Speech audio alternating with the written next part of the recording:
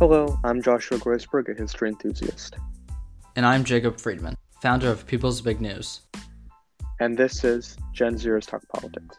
This is where two members of the next generation of American adults talk about what's going on in the world. Since the whole world is on fire, we might as well take a crack at delivering some insightful analysis and maybe some comedy along the way. We want to talk about the recent string of shootings, Buffalo, Uvalde, and Highland. Clearly, there's an epidemic of gun violence. Clearly, that this is increasing. Clearly, it is young, mostly white men that are doing this. And what has the federal government done? Under the Biden administration, we have the largest federal effort of gun violence prevention measures in decades. I think it's the Bipartisan Protecting Our Communities Act, something like that. And it basically has $750 million worth of incentivizing states to implement red flag laws, which basically says if someone poses a threat, family members and friends can go to a court and have the court temporarily take their guns away. Florida instituted these laws after the Parkland shooting. We got mental health investments. We got school security funds.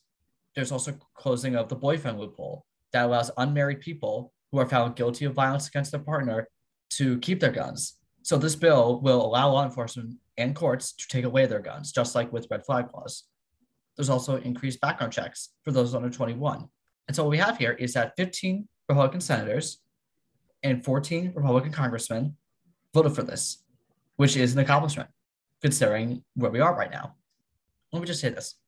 Many are rightfully not happy that there's no raising the age to buy assault weapons, no assault weapons bans, no universal background checks, or even a licensing system, which would have been my preferred priority for a bill like this. But everyone from Fred Guttenberg to Chris Murphy, who helped to negotiate this bill, are still supporting it. Because since Sandy Hook, there has been literally next to nothing in federal action from Congress on this crisis.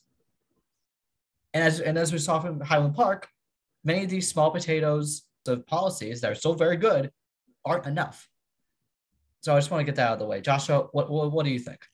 You're certainly right. The conditions in the bill, while they're definitely a step in the right direction, they're far from adequate. And I just want to say that if you look at America's rates of gun violence, they look especially terrible compared to other countries. So another recent story was the assassination of former Japanese Prime Minister Shinzo Abe.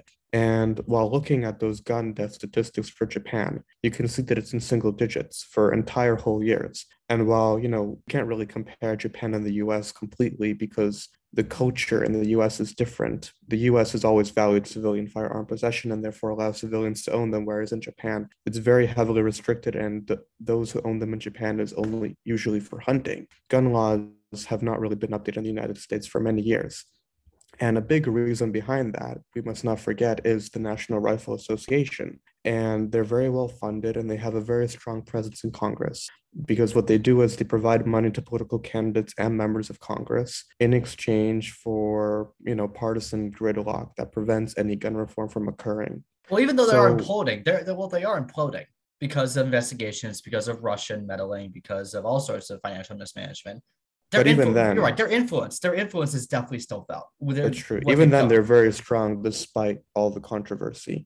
And I will say, though, that, bipartisan gun reform isn't your impossibility. And I'm very happy that it was able to get done to an extent. But, but it's quite horrific to know that this bipartisanship gun reform only occurred after a string of horrific shootings, including those that involved children like in Uvalde. So I think it really says a lot about, the United States and Congress's ability to do anything on gun violence when it takes a string of violence to actually get them to act. Well, here's the thing. Even then, there's right-wing media and the court and the right-wing influence on the courts that is trying to stall this progress as much as possible under this, fanaticism for the Second Amendment.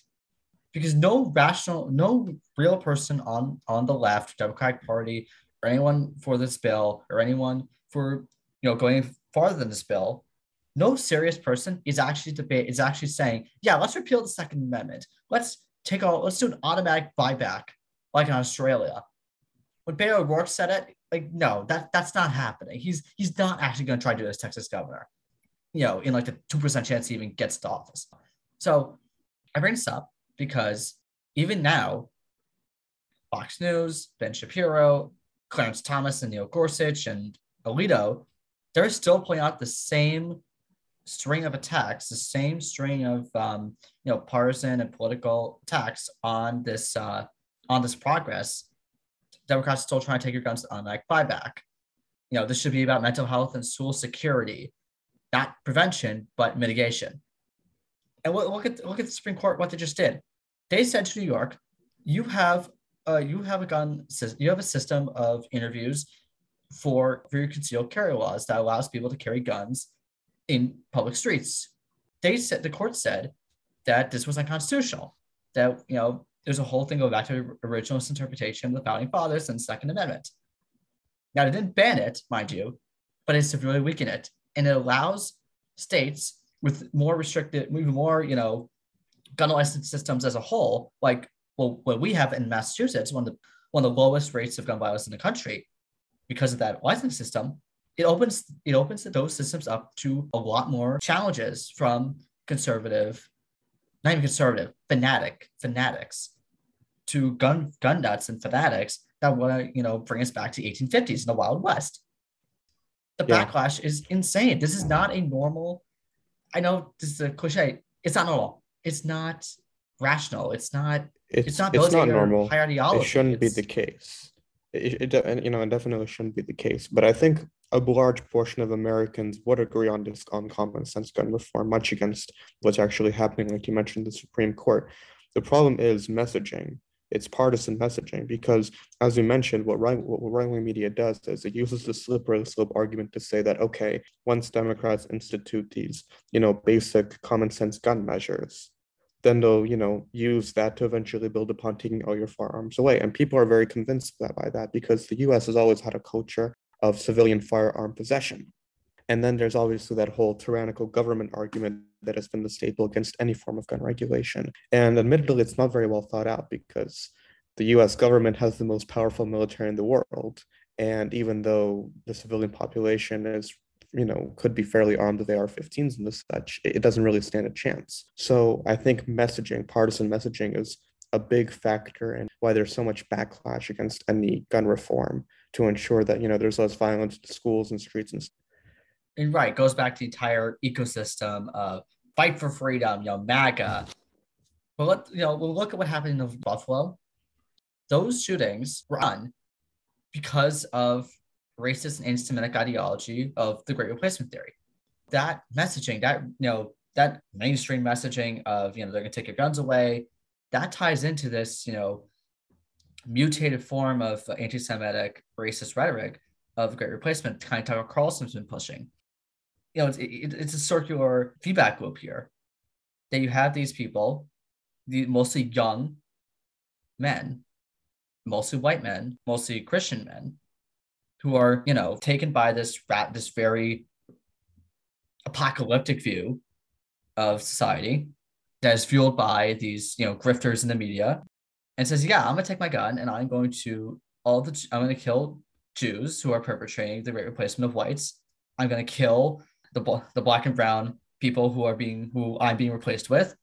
We shouldn't be identifying the shooters. We shouldn't be giving them prestige or any sort of special treatment, because that's what they want with this. They want to be the person to fight back against the globalist agenda. Just like with Pittsburgh, the shooter posted, screw your optics highest, I'm going in reference to the refugee resettlement.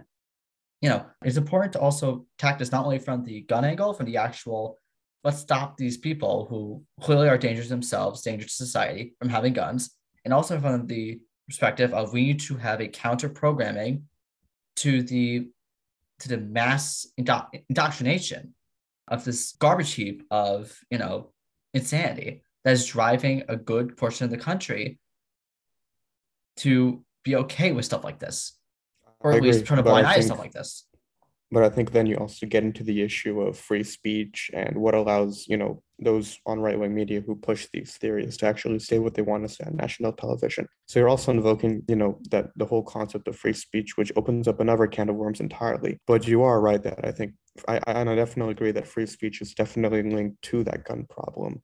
Like you mentioned, a lot of these shooters, they are indoctrinated by racial theories, by those that they probably learned online. So it's difficult, I think, to control public discourse when you have such dangerous theories propagating online, which are actually, costing people lives. Right. I'm not calling for like a mass government sponsored disinformation board. I'm not calling for anything like that. I'm just saying something like advertiser boycotts, trying to demand cable packages, not include Fox News because that's where a lot of the dollars come from. Trying to convince family members and friends that no, we are not having a global pedophile ring, and George Soros is not funding a mass immigration to America in a caravan. No, it has to be from regular people who say enough of this insanity. We have to fight back in how liberal democracies should act by convincing others and voting out people who push this kind of nonsense. I agree. It's so difficult to do when it's very ingrained in our society, in public discourse and the such.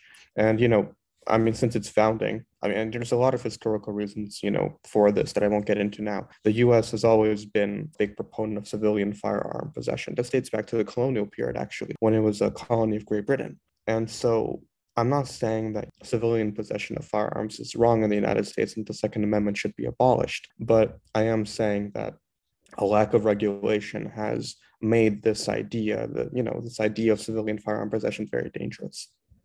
Even then, though, one of the interpretations of that amendment was that it was notice of people in the military coming back to their homes and storing weapons in case they were ever called up for a draft, because the states had their own militias back then. That was the main of the army. In Switzerland, they have a very similar system. Guns are only there for people in the military, and a lot of the population goes to the military in Switzerland, and their guns are very secure. You're supposed to secure them. You're supposed to have training. Not only that, but they keep their ammunition at the warehouse. They don't bring it home with them. Right.